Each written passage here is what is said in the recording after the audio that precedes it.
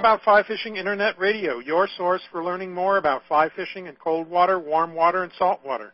Hello, I'm Roger Maves, your host for tonight's show. On this broadcast, we'll be featuring John Gierach, and he'll be answering your most important questions on fly fishing, writing, and stories. This show will be 90 minutes in length, and we're broadcasting live over the Internet. If you'd like to ask John a question, just go to our homepage at askaboutflyfishing.com and use the Q&A text box to send us your question. We'll receive your question immediately, and we'll try to answer as many of them as possible on the show tonight. And while you're there, make sure you sign up to receive our announcements so you don't miss out on any of our future broadcasts.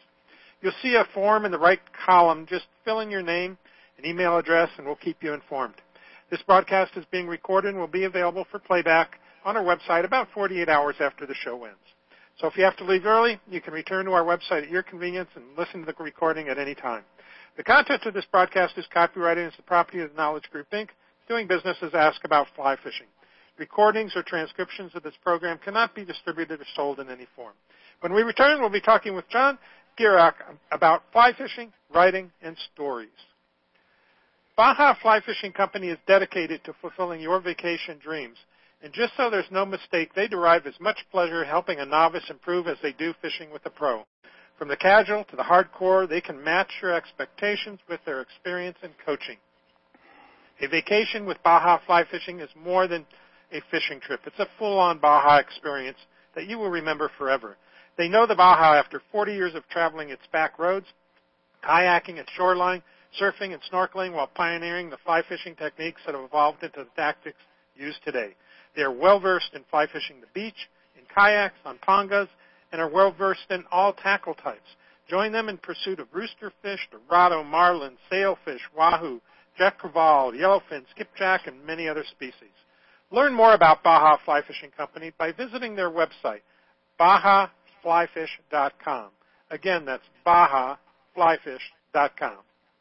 Before we introduce John, we'd like to let you know about the great prizes we have to give away tonight. On our drawing tonight, we'll be giving away a one-year membership to Fly Fishers International and a one-year subscription to the Fly Fishing and Tying Journal. So you have two chances to win tonight in our drawing. Now, if you haven't registered yet for the drawing, you can do so now. Just go to our homepage at askaboutflyfishing.com and look for the link under John's section that says click here to register for our drawing. Click on that link and fill out the form, and we'll announce the winners at the end of the show. We'll also be giving away a copy of John's book, A Fly Rod of Your Own, courtesy of Simon & Schuster. Now, here's how you can win John's book. You must be the first person to answer the question we ask at the end of the show. The question will be about something that John and I talk about during the show. You must submit your answer along with your name and your location using that text box on our homepage, the same one that you can ask questions in during the show. So listen closely and take notes, and hopefully you'll win John's book, A Fly Rod of Your Own. Our guest tonight is John Gierach. John is a freelance writer living in northern Colorado. He's the author of 21 books, including Trout Bum, Sex, Death, and Fly Fishing, Standing in a River, Waving a Stick, and A Fly Rod of Your Own, some of which have also been published in Norway, Japan, and France, as well as numerous magazine articles, essays, and columns. He is a regular columnist for the Redstone Review in Lyons, Colorado, and was the outdoor correspondent for the Longmont Daily Times Call newspaper in Longmont, Colorado, for 21 years, and as a columnist for the Fly Rod and Reel magazine for 25 years. His column now appears quarterly in Trout magazine. John is the recipient of the Arnold Gingrich Angling Heritage Award from the Theodore Gordon Fly Fishers of New York, the Federation of Fly Fishers Roderick Haig Brown Award, and the Penn New England Cerulli Award for Excellence in Sports Writing. He was named Fly Rod and Reel Magazine's Angler of the Year in 2000 and was inducted into the Fly Fishing Hall of Fame at Catskill Fly Fishing Center and Museum in 2015 and won the National Outdoor Book Award for Outdoor Literature in 2017. He has received awards for his columns and editorials from the Colorado Press Association. So, John, welcome to Ask About Fly Fishing Internet Radio. Happy to be here. Good. Got you off the river or the lake or the stream or whatever to sit down and talk for a few minutes. That's great. So, did you fish today? I didn't fish today. I fished yesterday, and I'm going again tomorrow. Oh, okay. Well, good. Well, first question up is, what came first, fishing or writing? Fishing. I was at a family reunion a while ago, and we found, going through old photo albums, we found what we think is a picture of me posing with my first fish, which was a pitifully small bullhead. And, I'm about 3 feet tall, and the fish is about the size of a parentheses on a page.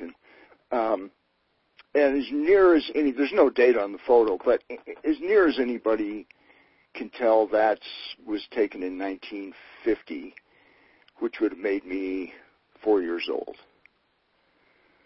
So, and I wasn't writing then. I'm not sure I even knew how to read. Not very well, anyways. At least not very well, right? Yeah. So I would have to say fishing came first. Yeah. Do you consider yourself today a better fly fisher or a better writer? I would hope I'm a better writer than I am a fly fisher.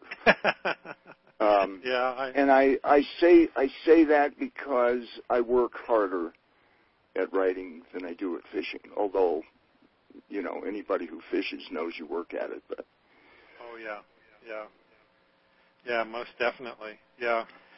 Did you, when you were young, did you ever see writing as a career or full-time profession, or did you have your eye on some other type of career? I never really had my eye on any other career. I'm not sure when it was that I decided I wanted to be a writer. I was always one of those kids with their nose in a book. Not to say that I was a great student or anything like that, but, I just read. I read everything except what the teachers assigned in school.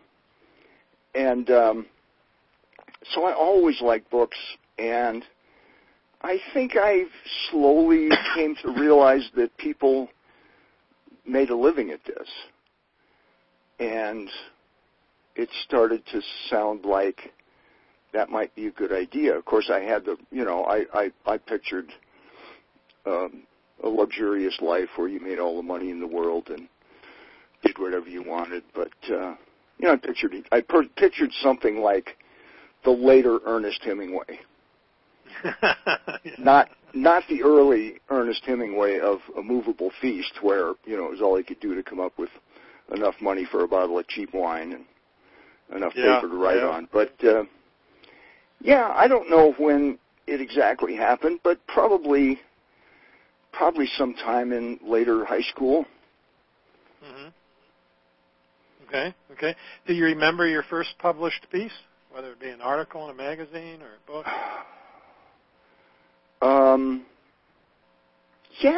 Actually, my first published piece was a poem in a high school literary magazine, maybe 1964, something like that. Mm-hmm. No, it would have been earlier than that. Anyway, I do remember the first one I was ever paid for. Okay. That was in 1976. I remember because that's when I moved to my old house here near Lyons, Colorado. And, 1976. And I remember it was about a month's pay at the time. Oh, wow. That's pretty good. Well, you got to understand the jobs I was working in, right? Oh, okay. I was not in the executive suite at the time. Oh, okay. So, I know. I mean, having been a commercial photographer myself and trying to get pieces published is a hard road to go, and generally doesn't pay very well, So, at least at those beginning stages and for the articles and so forth. So, I hear you have been there, and not in the writing sense, but in the photography sense more. But and I think it's still pretty much that way. I don't think things have changed too much. So I think, what was it in your book, All Fishermen Are Liars? Was it the first chapter of that book that you kind of went through a autobiography, so to speak? Mm-hmm. Yeah. So kind of share some of the things from that piece of, the journey you took to get where you are today. Well, I wanted to be a writer, and I spent a long time not getting published, and then I started to get published, and I think I haven't gone back. I'm not one to go back and read old work. I suspect that some of that early stuff wasn't very good, but it was good enough. And, things were different then. There was no internet, no computers, no blogs, no websites, no nothing. So everything was in print.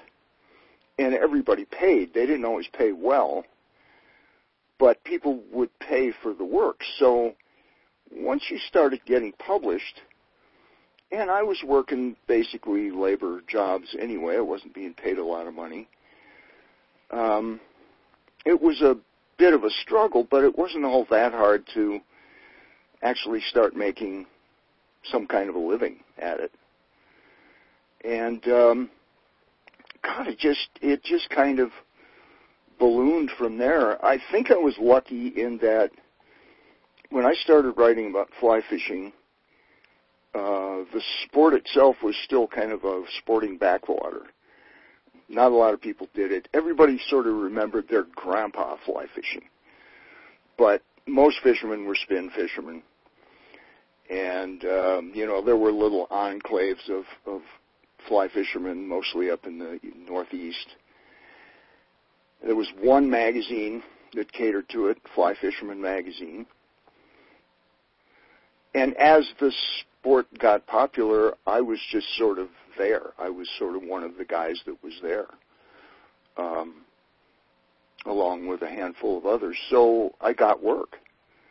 And Fly Fishing the West started up, and I can't remember. There were a bunch of magazines back in those days. Mm-hmm. And they had to fill their pages, and they did pay. And so I sort of had a marginal career. I did have to keep a day job for a number of years. And then I landed a job as an outdoor columnist at a daily newspaper. And that was sort of when I quit my last regular job. Oh, yeah, something that was more regular in pay, huh? Yeah. None of it paid a lot, but when you added it all up, it was as much as I was making doing the kind of jobs I was doing, and I was having a lot more fun. I mean, all of a sudden I had to go fishing because it's my job. Yeah. Yeah, we'll talk about that more in a minute. That's an interesting approach. Now I don't know about your very early work. Most all the books that I've collected of yours are all, compilation of short stories put together. Most of them are, yeah. Yeah. How'd you arrive at that format? Did that come about in any particular way, or you just gave it a try, or somebody asked you to do it, or how did that format come into play? It was pure logistics. The first fishing book I wrote was called Fly Fishing the High Country, and that was a continual narrative from beginning to end. Mostly a how-to book, but I've always been the kind of writer who doesn't mind telling stories and making asides and observations and whatnot.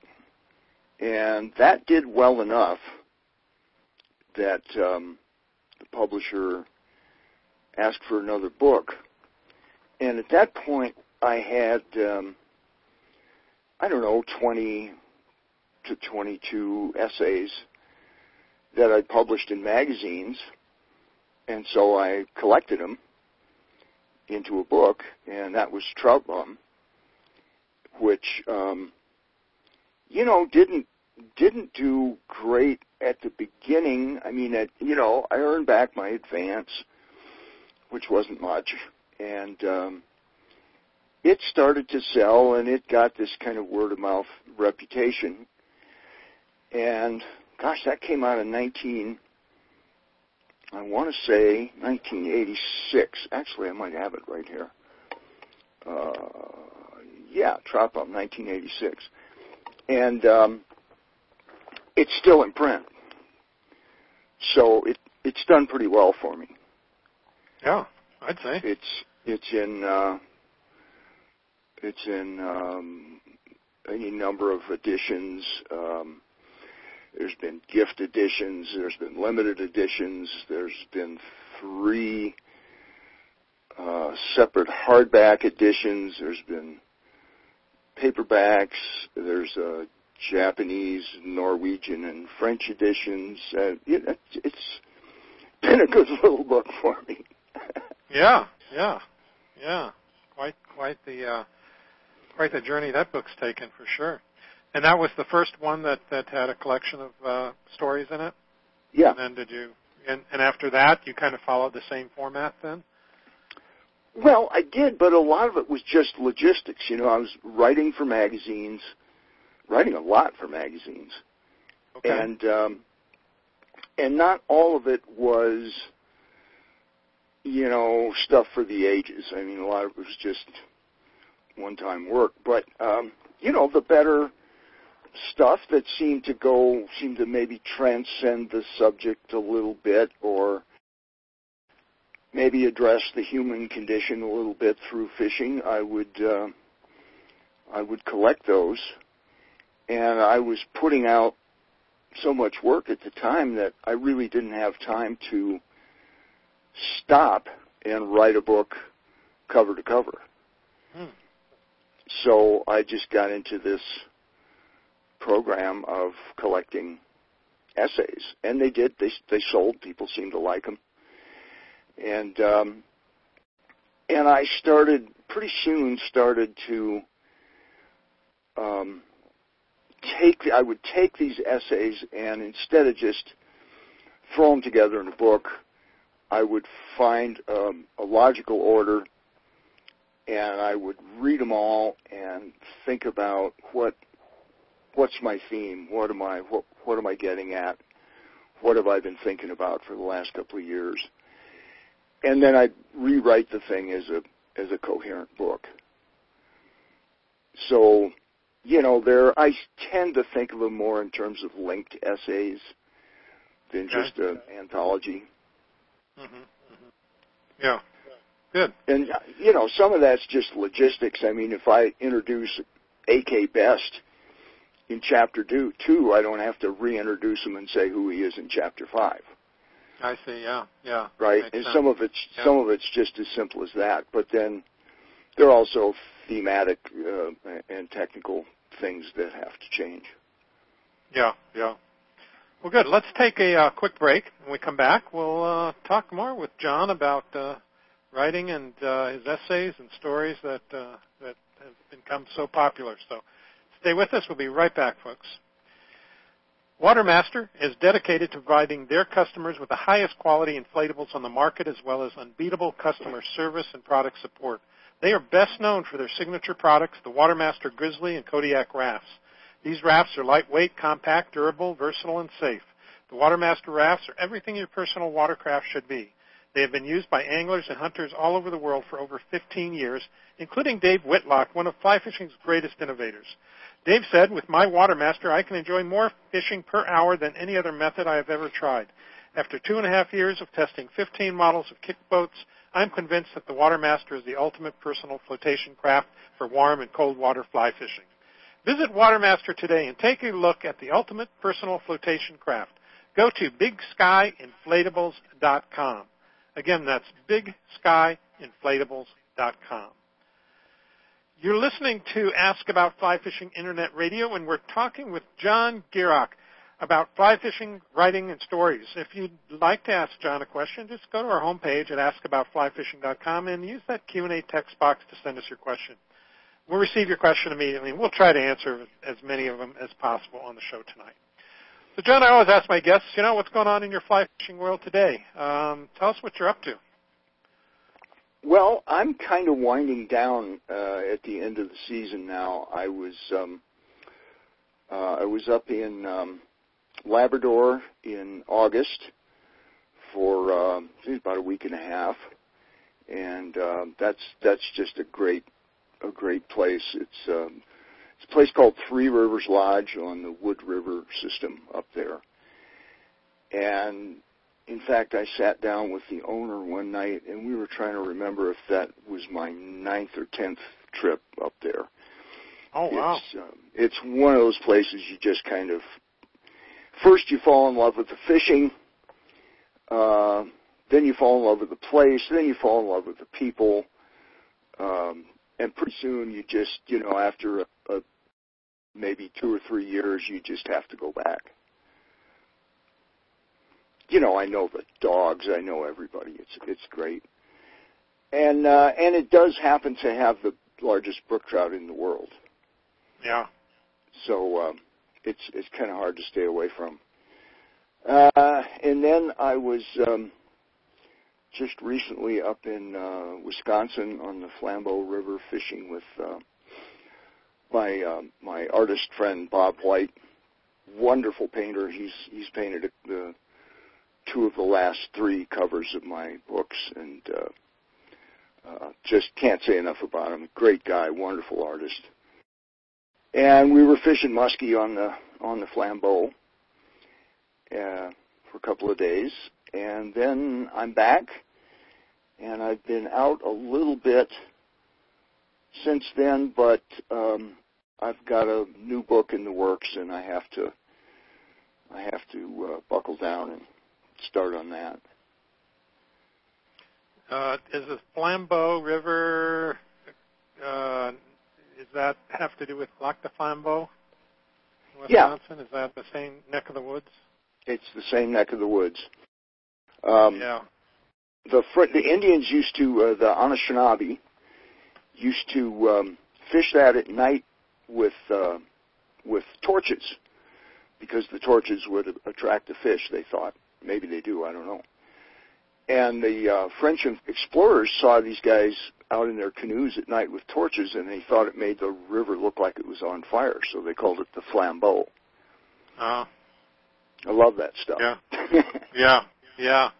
Yeah, my uncle used to have a cabin on, I don't remember the lake. I just said Lac de Flambeau. I don't know. I know there's interconnected lakes there, and I don't know how the system works. But I was up there with my son, and my son was, maybe about 10 or something. And so we went out looking for muskie in a boat. And last thing that my uncle puts in is a small baseball bat, like a T-ball bat, into the boat. Right. And so, and my son goes, "What's that for? I thought we were going fishing." He goes, "Well, these fish are pretty big out here." So then he got my son going. He says they're huge fish. And when we got out there, he showed us the old figure 8 in the water, Yep. by the boat. And you got to understand, my uncle, he was really quite the prankster. So we all thought he was pulling our leg anyway, right? And sure enough, that figure 8 worked, and just blew my son's mind at the time. But it's a good memory, and that's the one memory I have for Lac de Flambeau. But we'll never forget the figure 8 or the baseball bat. So well, back in the old days, those guys used to carry snub-nosed 38s. To shoot the muskie? Yeah. God. Yeah, they'd get it up to the boat and they'd shoot it in the head. So they wouldn't have to handle it in the boat, huh? Yeah. Yeah, there was, it wasn't a lot of catch and release back then. Right. Yeah. Quite the area, but beautiful area up there. It's just fantastic. Yeah. Well, good. We got a question in here from Carl, who's in Connecticut. And he wrote in, love your work, and like most of your fans, cannot wait for your next publication. He says, Al Anderson, former member of the New Rhythm and Blues Quartet, remarked that he finds it challenging to write a short song. As your writings have been traditionally short stories, do you think it's harder to write a condensed story rather than a full-length novel? Well, I don't know if that's true or not. Some subjects lend themselves to a shorter form. In fact, most do.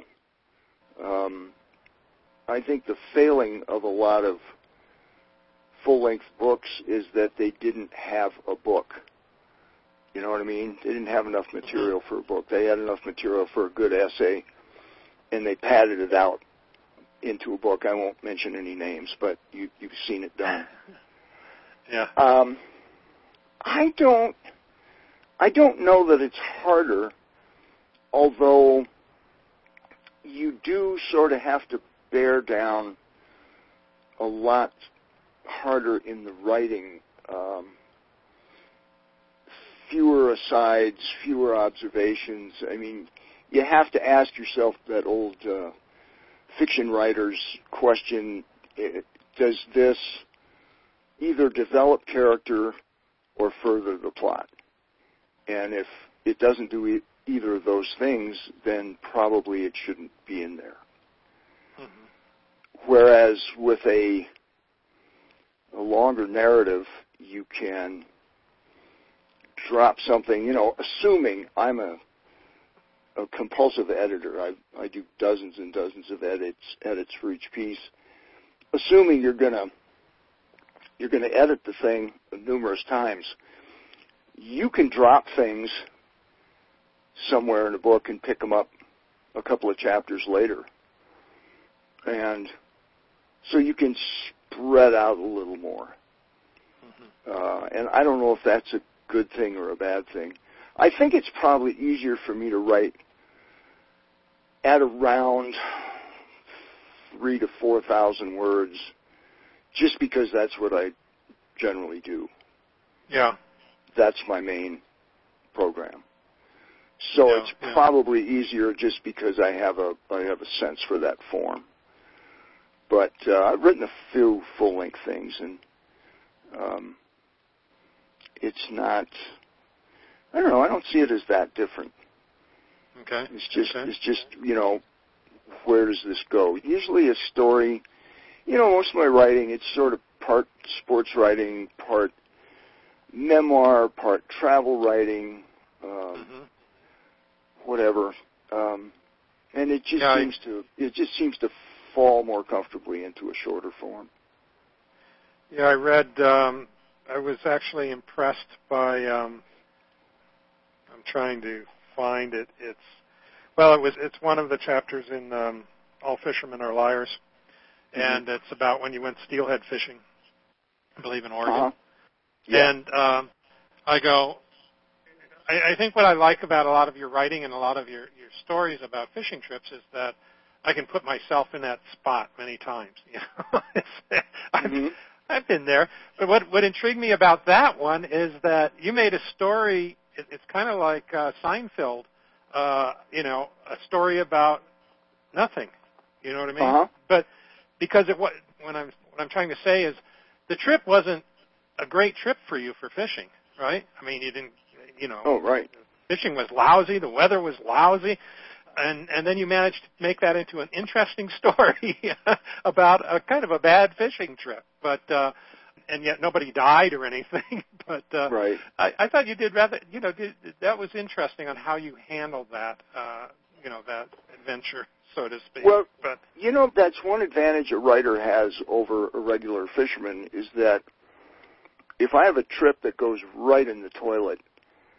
Okay, the trip went in the toilet, but it could still be a good story. Right. In fact, there's usually more of a story in a trip where things don't go well than, you travel to some place, there's no trouble with the travel, you get there, everything's fine, the food's good, the fishing's great, you catch a lot of fish and you go home. Yeah. But when things, things start to go wrong, the weather socks in or the fish aren't biting, then that's your drama, right? Yeah. Now there's some drama. Gosh, what's going to happen next? So, actually, it's probably a little easier to write a story about a trip that's got some, I don't know if I could legitimately call it hardship, but, has a few things that go wrong. I think that's, like I do relate to a lot of the stories, and I think other people do too. I mean, you also wrote in that book a story about, I think it was up in Labrador where you were a storm came up and you were trying to get back to the lodge, and I remember it just brought back a memory of me of Lake Kississing up in northern Manitoba. It's like 250,000 acres, and we were out of lake, and we were out, and the sun was starting to set, and the guide couldn't get the motor started, Yeah. And it's like, oh my God. How are we going to get back? Because we hadn't seen a boat in probably 4 hours, so it's like, oh my God. But that reminded me of that trip that we had taken, so I'm sure that's what happens with a lot of people. Phil McCartney, who's a longtime listener of ours, has written in a bunch of questions on the Internet. So one of them he asks here is, he says, please remind me of how you met A.K. Best and decided to fish together. I met A.K. Best when we both worked at a fly shop in Boulder, Colorado. What? You kind of broke up there. We I'm getting some beeping here or something. You still there? Yeah. Yep. Okay. We were both working at a fly shop in Boulder, Colorado, and just hit it off. It's pretty simple. I mean, it wasn't any great, romantic comedy or anything. We just, we hit it off. We said, well, maybe we ought to go fishing together. We went fishing together, got along, and became great friends. Yeah. Another person I interviewed recently was Ed Engel, and I believe he said the two of you met in a writing class of some sort, or poetry, or something like that. Yeah, we met.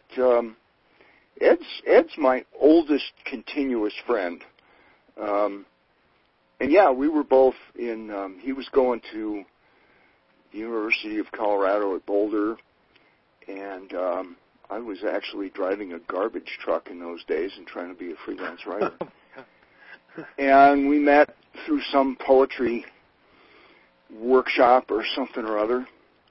And, same thing. We were both into the outdoors, both liked to hike. He did a little climbing.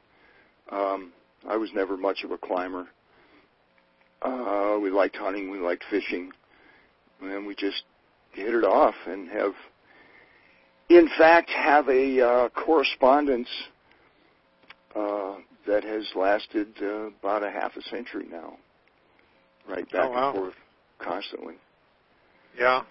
Well, back in those days in Boulder, too, climbing was really hot back then. I remember I was in Boulder in late 60s, early 70s, and rock climbing was a big deal back then. I did some. And I had a guy who was teaching me to, I'd done some bouldering and just some real basic stuff. And the guy was teaching me some more advanced stuff, using protection and ropes and such. And he went off to climb St. Mary's Glacier one weekend and fell and was killed. Mm. And I thought, geez, this is serious. Maybe I better stick with fly fishing. I mean, not to make light of it, but when your teacher falls and dies, it kind of makes you sit up and take notice. Yeah. Along the lines of, now I know Ed Engel and A.K. Best are both writers as well. They've written some books on fishing.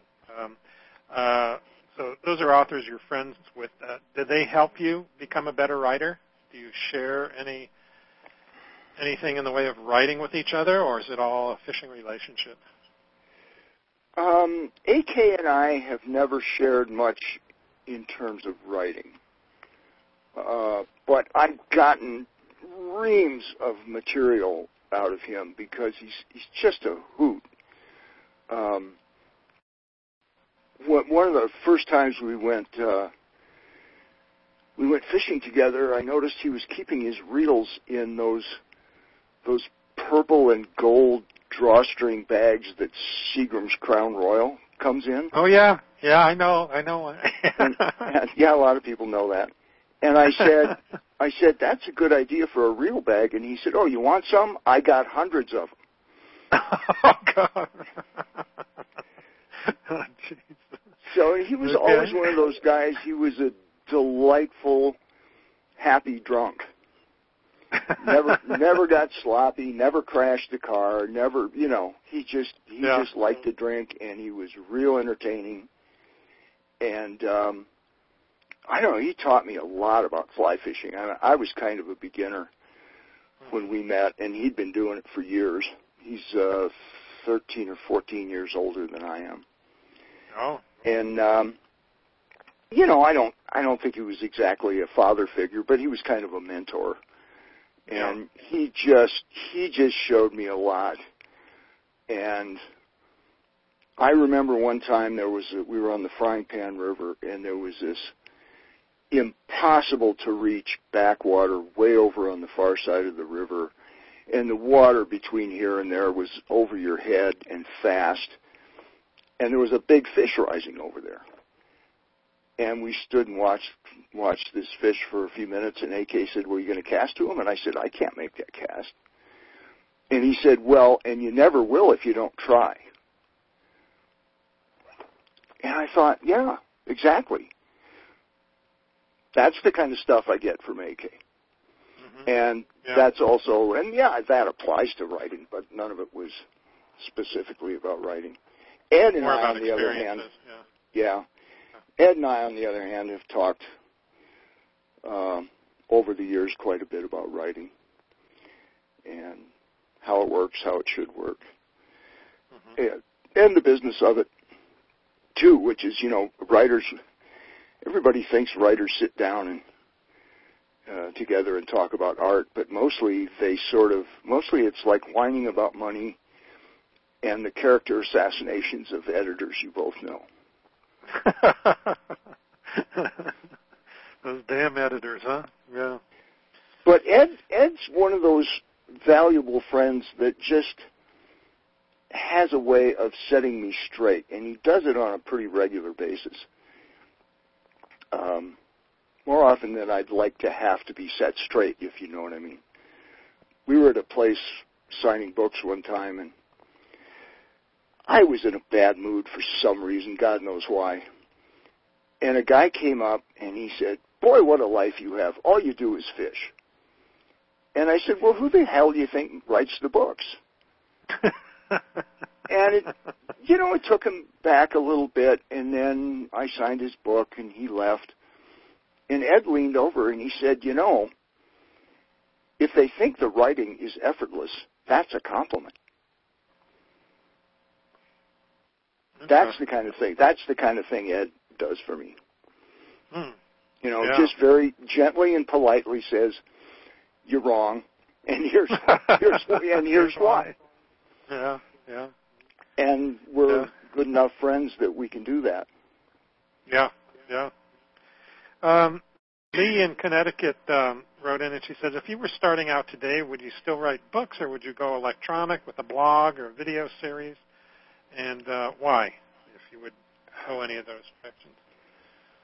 Well, I've had any number of people, writers, come to me and say, how do you get started? And I finally just had to say, look, I can tell you how to get started in 1969, but not now. I can tell you how to get started in print, but I really don't know what you're supposed to do now. I don't have a website. I don't have a blog. I'm not on YouTube. My publisher has a website for me. There's a couple of, Amazon, I think, has a publisher or a author's page. Stuff like that. I'm on there, but not under my own power, if you know what I mean. Mm-hmm. Right. So, and I have people occasionally call and want me to write for their blog or their website, and I just say, well, what does it pay? And they go, oh, it doesn't pay anything, but you get the exposure. Mm-hmm. And I say, well, I've been doing this for 45 years. I have the exposure. That's why you called. Mm-hmm. I need to get paid. Yeah. So I honestly don't know how you do it. I mean, a lot of guys will start a website and get sponsors and sell ads and do all that. And it could be that's how you have to do it now. Yeah, yeah. Well, content development nowadays on the Internet is extremely important, and it's one of the areas that businesses and individuals have struggled with. Sure. It's not easy to develop good content, and especially content that attracts visitors, and that's the whole secret, So, yeah, it is a different game today, and but still, content is king. Whether it's print or digital, it's still what drives a lot of advertising and marketing and all that stuff. So. Oh, I agree. I mean, I have e-books of any number of my titles through the publisher, and I actually just signed a contract to do 4 audiobooks. I've got 3. Is it 3 or 4? I think I've got 3 out, and they're doing 4 more. And so, I mean, I have nothing against that, and I agree that the good work will find an audience. Yeah. But I'm basically just saying I have no idea how it's done online. Yeah. I still, I think my e-books are, last time I checked, they were about 7% of my total income. Mm-hmm. And the rest is from paper books. And audiobooks percentage is smaller than that. Yeah. So it's something else to do, and it does bring in a little, but I think the majority of my readers are actually readers, and they go get a paper book and sit down in an easy chair with a beer and read. Well, there's many of us that still like to have a book in their lap. Yeah. I mean, it's my kids give me hell because I have a pretty big library. We were debating whether it hit 2,000 or not, and I said I don't think I have 2,000 books, but I got a lot of books, and my kids are worried about when I die, how are we going to get rid of all the books, And I said, well, it's one thing you'll have to suffer through because I'm not getting rid of my books. Yeah. But nowadays too, you mentioned the audiobooks. I spend half my time in Bailey, Colorado, and then half my time down in Boulder, so it's an hour and 15-minute drive. And so I signed up for Audible, which I think is what you're talking about getting your books on, right? Is Audible? The first batch were CDs. Oh, okay. And they come in a box with some CDs in it. And then this next 4 are going to be they're going to be downloadable. I guess that's Audible. And then they've got the option to do a physical disc as well if they want to. Okay. Yeah, the ones on Audible, I just download them onto my phone and then plug it into my car stereo and listen to the books. And I read about twice as many books a year by, listening to the books as well as reading. So that's a good way to get. Yeah, when I'm going to do a long driving trip, I'll go down to the library and take out a stack of audiobooks. Yeah. Discs, and I typically get about twice what I think I'll need because an audiobook is a wonderful companion on a solitary drive, but a stinker of a book is awful. Yeah. if it's all you've got, and you don't want to listen to AM radio, you're sunk. So I typically get a stack of them. Yeah. Well, let's take another quick break here, and we'll come back and talk more about riding and fishing. So hang with me, and we'll be right back. Looking for a shot at a permit? Whipray Key Fishing Lodge in Belize is where you want to be. When you stay at Whipray Key Fishing Lodge, you're on a private island and are only minutes away from some of the finest permit fishing in Belize. Whipray Key is just a 30-minute boat ride from Placencia. Once you're there, you'll be fishing Permit Alley, one of Belize's best fisheries, and you won't be taking long boat rides to get started. You'll fish with world-class guides like Daniel Cabral, whose family has fished the area for over 30 years. Want to switch it up and fish for tarpon and bonefish and make it a grand slam? They can make it happen at Whipray Key Fishing Lodge. Book your next adventure now. Visit whipraykeyfishinglodge.com. That's Whipray and then C-A-Y-E fishinglodge.com. You're listening to Ask About Fly Fishing Internet Radio, and we're talking with John Gierach about fly fishing and writing and stories. So if you'd like to ask John a question, go to our homepage and fill out that Q&A text box. Send us in your question. We'll try to get to them before the night's end here. John, Tom Mills in Orlando wrote in here on the Internet. He wants to know, what irritates you the most about the fly fishing industry? Oh, well, how long have you got? That's why I think he asked it. Thinking you'd have a response. Huh? It's tempting to say podcast, but that wouldn't be true. Okay. Yeah, let's not say that. I think it's just this sort of endless lust for more and bigger fish and racking up numbers, and it's that competitive thing that I don't know where exactly it comes from. It's probably more a male thing. I will say the women fly fishers I know tend to enjoy the individual fish more than the guys. To a guy, a fish is, unless it happens to be huge, it's number 15. And to many of the women I know and have fished with, they'll say, well, look at that. Isn't that a pretty fish? And they'll admire it. And they'll let it go, and maybe they'll go sit on the bank and look around for a minute. It's how I try to fish now. I'll admit it took me a while to get there. But that's one of the advantages of having done it for a long time. But I just, magazine after magazine and websites and everything is more and bigger fish. Yeah. And I think there's a little more, I think people are stealing some of the enjoyment out of it when they make it competitive. Yeah, it's I think what you're talking about too is that a lot of things that in life are that way, which is the journey is the enjoyable part, not necessarily the destination, And kind of the same way with big, trying to get that trophy fish. That's a good goal to set maybe, but it's really the journey that gets you there that's probably the most enjoyable part, or the most frustrating or whatever, but that's what you remember most. Yeah, but the frustration is just a test of character. Yeah. Most of the people I know of my generation who took up fishing, I mean, they didn't take lessons. There weren't lessons, and there weren't instructional videotapes because there were no videotapes.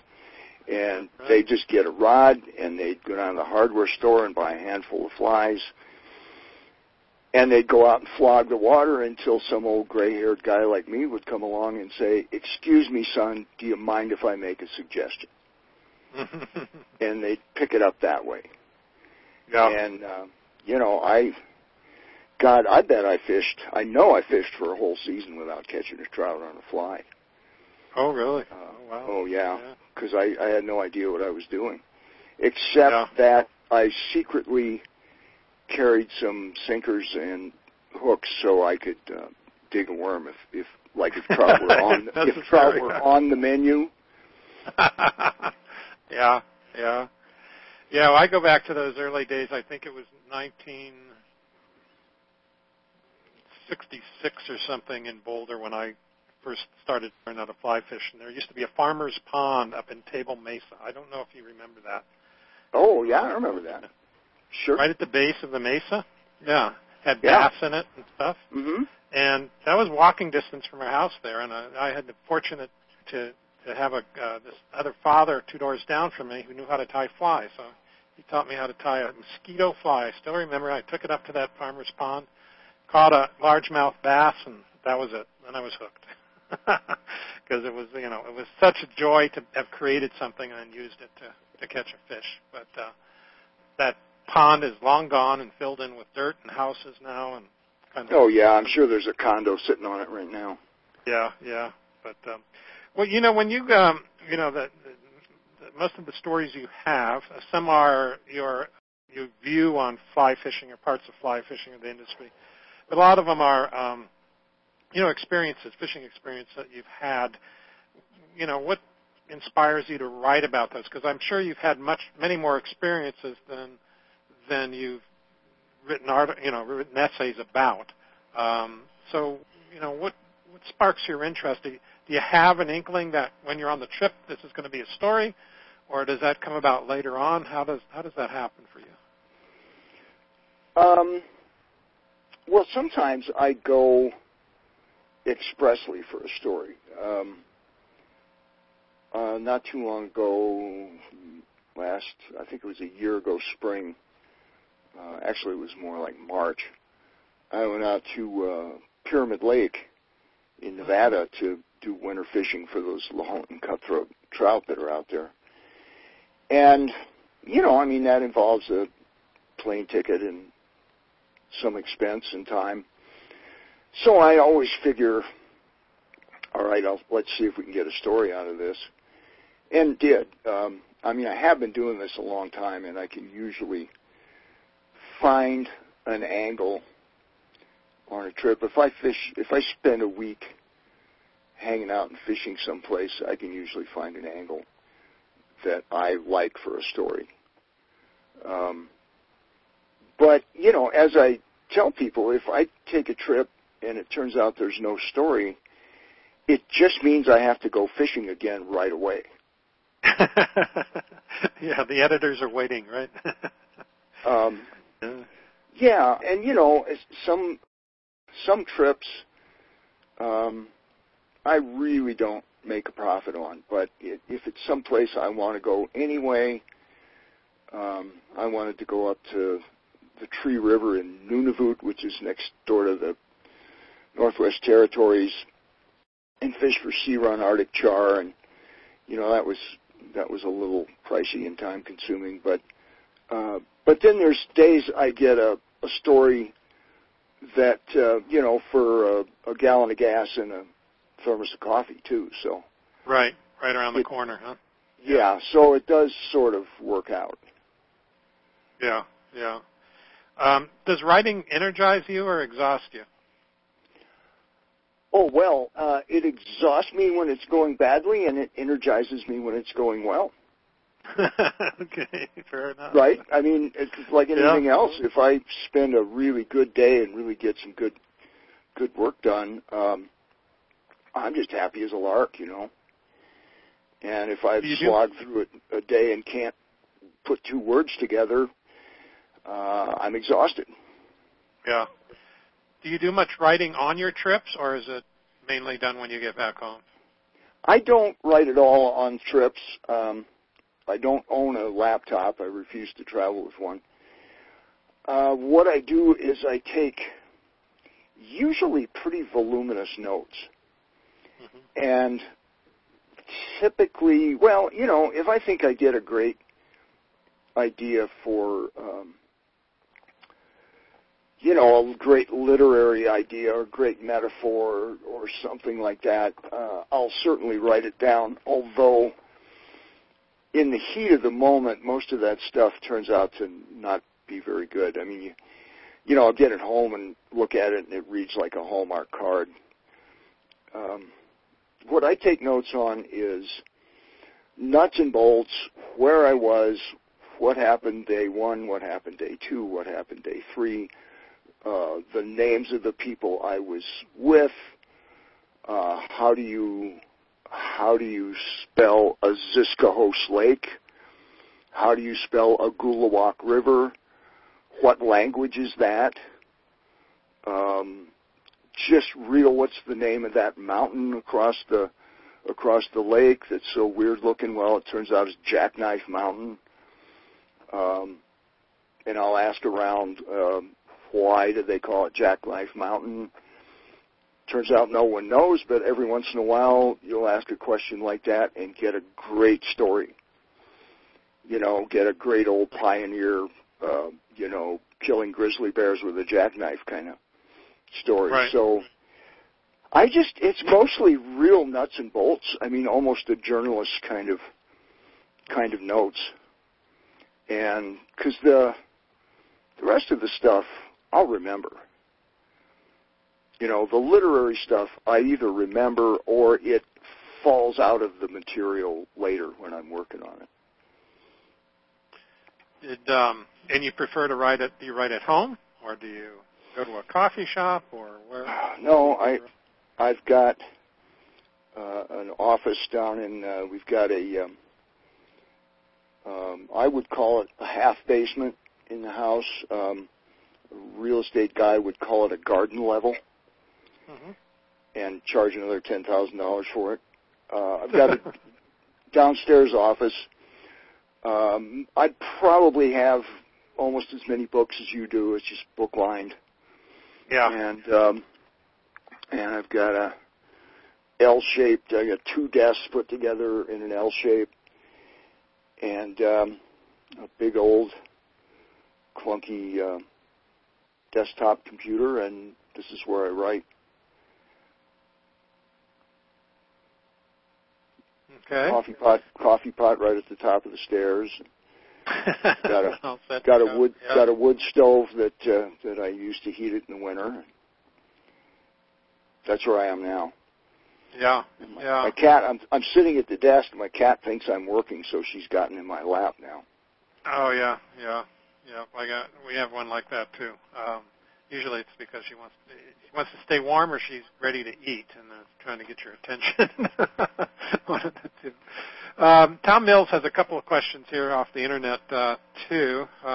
He says, "How do you prefer to fly fish? Do you like it with a guide, with friends, by yourself?" Gosh, I like it however it comes up. Yesterday I was out by myself, which I really like a lot.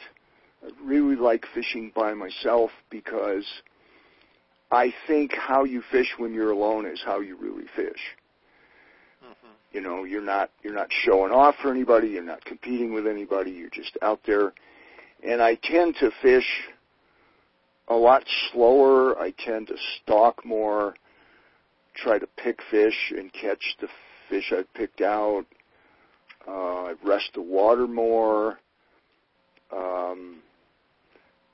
It's just a real slow-paced thing. But then, and the water was real low, and the sun was out. There were a few blueing olives coming off. It was real touchy fishing. I managed to get a couple, and I was real proud of myself. So tomorrow, a friend of mine and I are going to go back and try it again because it's supposed to be cloudy. Mm-hmm. And so that I'm looking forward to that too. Yeah. And guides can be wonderful, or not. I mean, guides are like there's nothing better than a good one or worse than a bad one, but you don't get too many bad ones. Mm-hmm. I've had a handful over the years that just didn't know what they were doing. And sometimes you can, unless the guy's got a real macho attitude about it, you can just start saying, could you back row through here, slow down a little bit? Do you think you could get a little tighter to this bank, or do you think you could get a little farther away from this run? And, the smart ones will just pick up on it, and you give them a short course in how to row a drift boat, and then the good ones will end up giving me a short course in how to row a drift boat and how to fish a river. Yeah. I've learned an awful lot from guides. Oh, yeah. My last experience down in Belize with an excellent guide. His name is Charles Leslie. And it's amazing when some of these guides are so good that you don't even know all the stuff they're doing for you. You know what I mean? We got to talking later, and he goes, he has trouble training new guides because they don't pay attention, Yeah. And, but, positioning the boat with the wind properly, so you're not going to hook yourself or the guide. And just getting the right angle and the things that you were talking about is incredible when you have a really good guide, and probably underappreciated by a lot of people. But one of the first times I went steelheading with a two-handed rod, spey rod, I really kind of didn't know how to cast a spey rod. I'd fooled around with them a little bit, and I could get a decent cast out right-handed, but not so much left-handed. And I was floating the Deschutes with a guide named Mark Bachman, who's a really excellent guide up in Welch's, Oregon. And we, at the end of the day, towards the end of the day, I remember thinking to myself, geez, I can really only make a right-hand cast. It's really lucky that every run we fish is river right. And then I thought, oh, that's not luck. Oh, no, that's not luck. He took one look at me casting and went, okay, got to put this guy in the easy spots. Right, yeah, good story, yeah. Well, let me take one more break here, and we'll come back and talk more, John, about fly fishing and writing and stories. So, everybody, hang tight. Fly Fishers International needs your support. Its conservation projects at both the national and club level are addressing critical issues of importance to fly fishers. The organization provides grants to help with restoration of habitats like Wolf Creek in Idaho and Sands Creek in Upper Delaware in New York, and funds projects that collect valuable data about fish and their habitats, like the Peacock Bass Study in Miami, Florida. Fly Fishers International core values remain unchanged: to serve as a strong advocate for fly fishing in waters for all of fish, to preserve and promote the arts of fly casting and fly tying, and to help ensure future generations can continue to enjoy these one-of-a-kind experiences. These efforts won't be nearly as effective without your help. If you're not already a member, we invite you to join the Fly Fishers International as they work to cultivate conservation, education, and community within the sport of fly fishing. Join Fly Fishers International today and help support their fine work. For more information, go to their website, flyfishersinternational.org. Again, that's flyfishersinternational.org. You're listening to Ask About Fly Fishing Internet Radio. We're talking with John Gierach about fly fishing, writing, and stories. If you'd like to ask John a question, go to our homepage at askaboutflyfishing.com and use that Q&A text box to send us your question. And we do have some more questions coming in here on the Internet.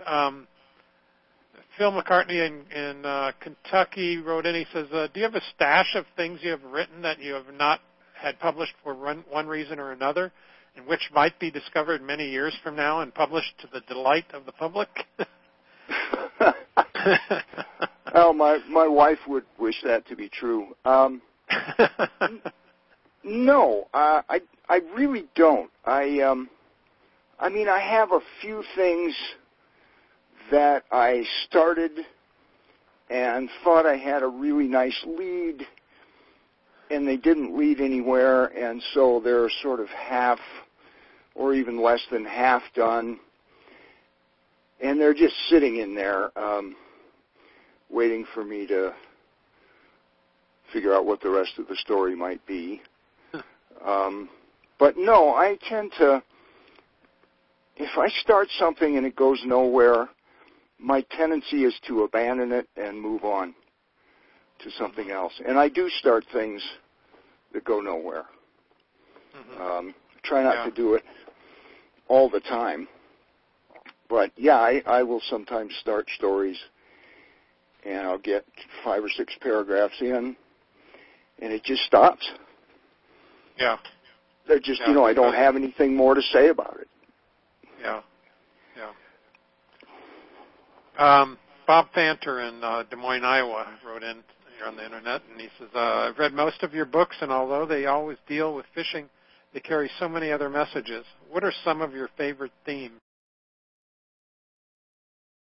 Well, the ridiculousness and folly of the human condition is a classic theme in all of literature. And fishermen, it's an odd business. We take fishing very seriously. We spend tremendous amounts of time and energy and money pursuing it. We invest our whole being in it, but it's pretty hard to make an argument that it's important. You know what I mean? I mean, mm-hmm. If you don't catch a fish, it isn't like the village doesn't eat. Yeah, yeah. You know? So that just seems to me sort of really speak to the human condition. I would never call fly fishing an art. Some people do. I wouldn't. But it resembles art in that going to all this trouble to catch fish in a certain way, you know, with a fly rod, and maybe you limit yourself even more and want to catch them on dry flies or something. It's just a thing that it has no practical value, but it's beautiful. And it's one of those things we just do for its own sake.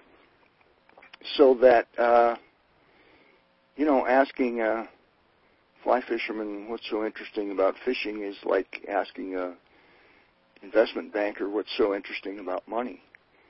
Mm-hmm. You know, yeah. You're just going to get a blank stare. Does that answer the question? Kind of, I guess.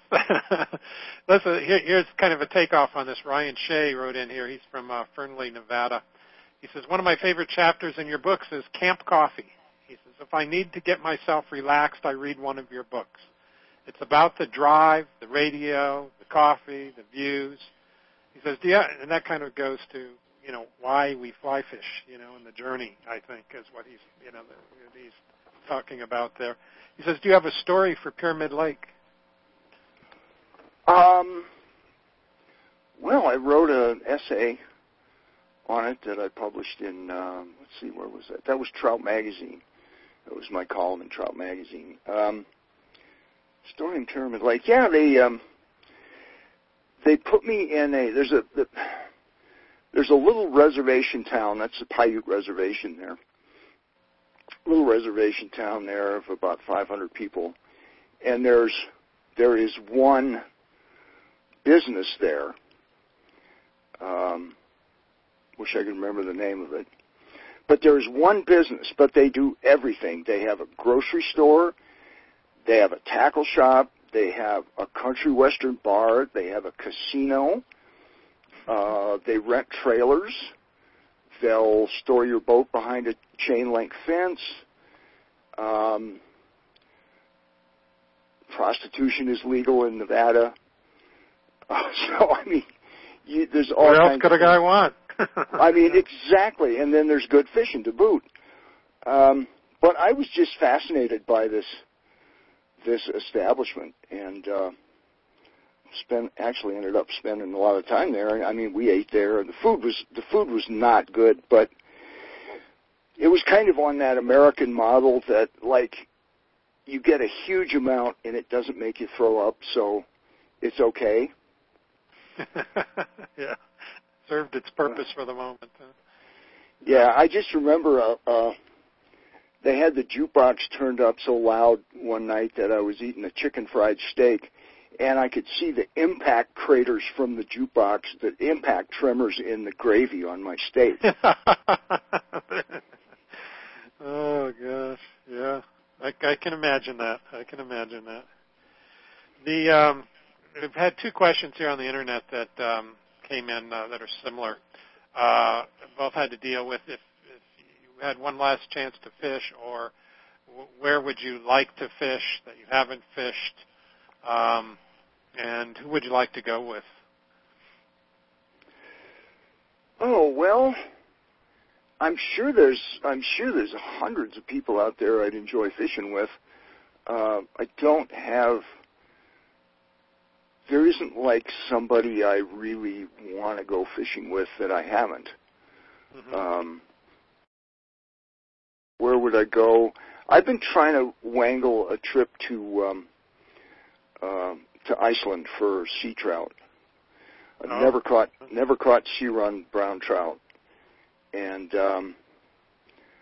I know there's good runs in Iceland, and I think you can slip in. You can pay a lot of money to fish Atlantic salmon there, but I think you can slip in under that kind of expensive, exclusive, snooty Atlantic salmon thing and fish for sea trout and not spend $1 bazillion. But I haven't yet figured out how to make it work. But that's kind of on my radar. I've got a friend who fishes. C.D. Clark is another artist, and he fishes there and has some contacts. And I'm going to have to pick his brain about who I should call. But that's one place I'd like to fish. Place. Yeah. Now, do you do much in the salt and in the tropics? You know, I really never have. I went down and tried flats fishing in the Keys a few times, and Ed and I went down to Baja and fished roosterfish and jack crevalle and some of that stuff. You know, I can see why people would get into it, but for some reason it just never really rattled my cage. I think a big part of it is I absolutely can't stand hot, humid weather. Oh, well, so, you know, yeah. I remember going down to Baja and getting up. The big deal there was you'd get up before dawn and you'd go over and get your coffee, and we were right on a place called Punta Colorada, Muddy Point, which wasn't muddy at all. And we would sit there and look out over the Sea of Cortez and watch the sun come up. And I remember going over there, get my coffee, and I'm sitting there waiting for the sun to come up, and it's 97 degrees. Mm-hmm. And I thought, I'm going to be miserable for a week. And actually wasn't, because if you got if the wind blew off the desert, it was like standing in the door of a blast furnace. But if it blew in from across the Sea of Cortez, it was actually, by comparison, it was comfortable. Yeah. And but the day I hooked a huge jack crevalle, 38 pounds. And I mean, they don't get much bigger than that. And this is the first one I've ever hooked in my life. Total appalling beginner's luck. Did not deserve that fish. But we were out on Alpanga, and the rollers, the sea was about 4-foot rollers, and it was hot as hell. And I just almost didn't survive landing that fish. I mean, I thought I was going to pass out. And so, it was so hot. Just so it was hot. just so hot. I was pouring sweat, and it's a lot of work to land a big fish like that. And So, and I think that's a big part of it. It's physically uncomfortable. And I'm perfectly happy to go up to the Klickitat River in Washington and stand in the rain for a week and fish for steelhead. Yeah, but it is different. It's different. And actually, Baja is relatively reasonable because you do have the desert and the ocean to kind of complement or counteract each other, so to speak. But well, you go down to Belize or Costa Rica and stuff, and then it's all humid. There's no dry area. Mm-hmm. But I know what you're saying. Yeah. Well, I was just thinking there's a whole nother 20 books about the salt out there waiting for you of stories and Well, Tom McGuane writes beautifully about saltwater fishing, and in fact, it was some of the tarpon and bonefish stories of his in his book, The Longest Silence, which I still think is the best fishing book ever written. And that's what got me down there in the first place. Yeah. Because he just writes so beautifully about it. And he talks about it being hot, but I guess he's tougher than I am. Yeah. Well, that's interesting. How did you get, we're running short on time here, but how did you get recognized by Simon & Schuster? That's a big publisher to get.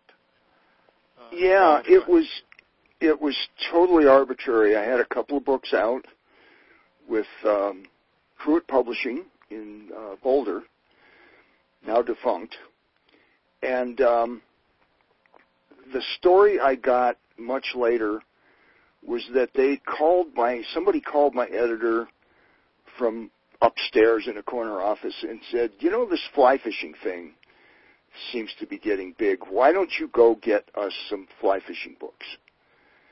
And so he bought the paperback rights to 2 of my books, and he got a couple of Harry Middleton books, and 2 or 3 other fly fishing writers. Can't remember who now. And they did okay. Mine did okay. Went into subsequent printings. And I was off contract. I had a 2-book contract with Pruitt. I was off that. I wrote a little book for Stackpole Press about small streams.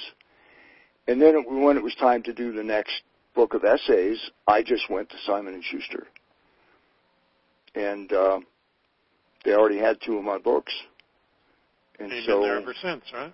Yeah. I've pretty much been there ever since. There's a footnote, which is that in the interim, I was up visiting Tom McGuane, and he said, okay, now you've made it to Simon & Schuster on your own. Now it's time to get an agent.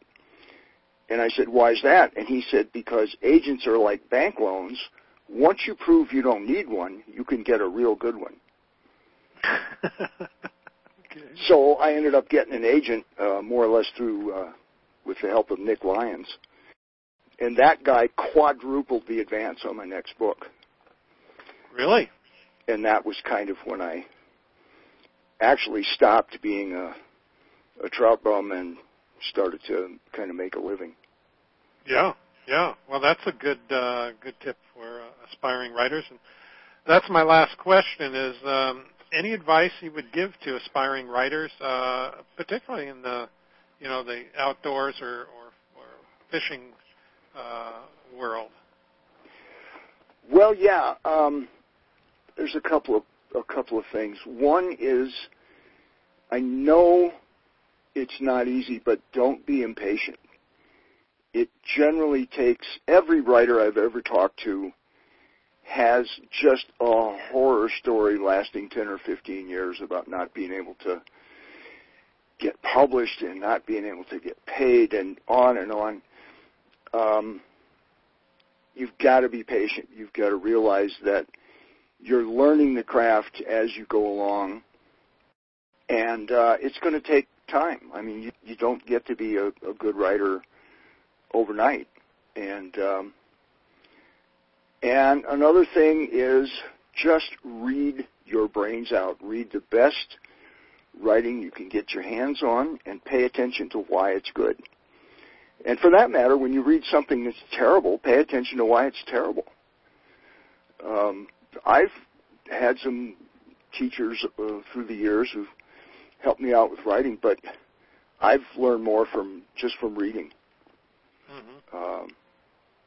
Just reading books, good and bad, and trying to figure out why they're good and why they're bad.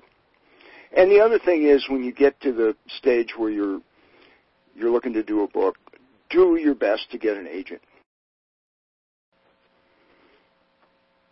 That's all. Just get somebody who can, because most of us, I mean, publishing is a very small world, and it's really ingrown, and you need somebody who knows the ins and outs of it to handle that for you. Is there one book that you've read that you think really has affected your life in some way, shape, or form that was exceptional? Well, The Longest Silence, I already mentioned, but right. I think that was a life-changing book for me, and not as a fisherman, but as a writer. Oh, okay. McGuane he's just a fabulously controlled writer. There isn't a hair out of place, not a word. And I think Jim Harrison's novel Dalva, which I think is his masterpiece. I think that was life-changing also in terms of writing. I often say I admire McGuane's writing because of his incredible, almost superhuman control, and I admire Harrison's writing for his apparent lack of control. And I like to think I'm kind of halfway in between both of them.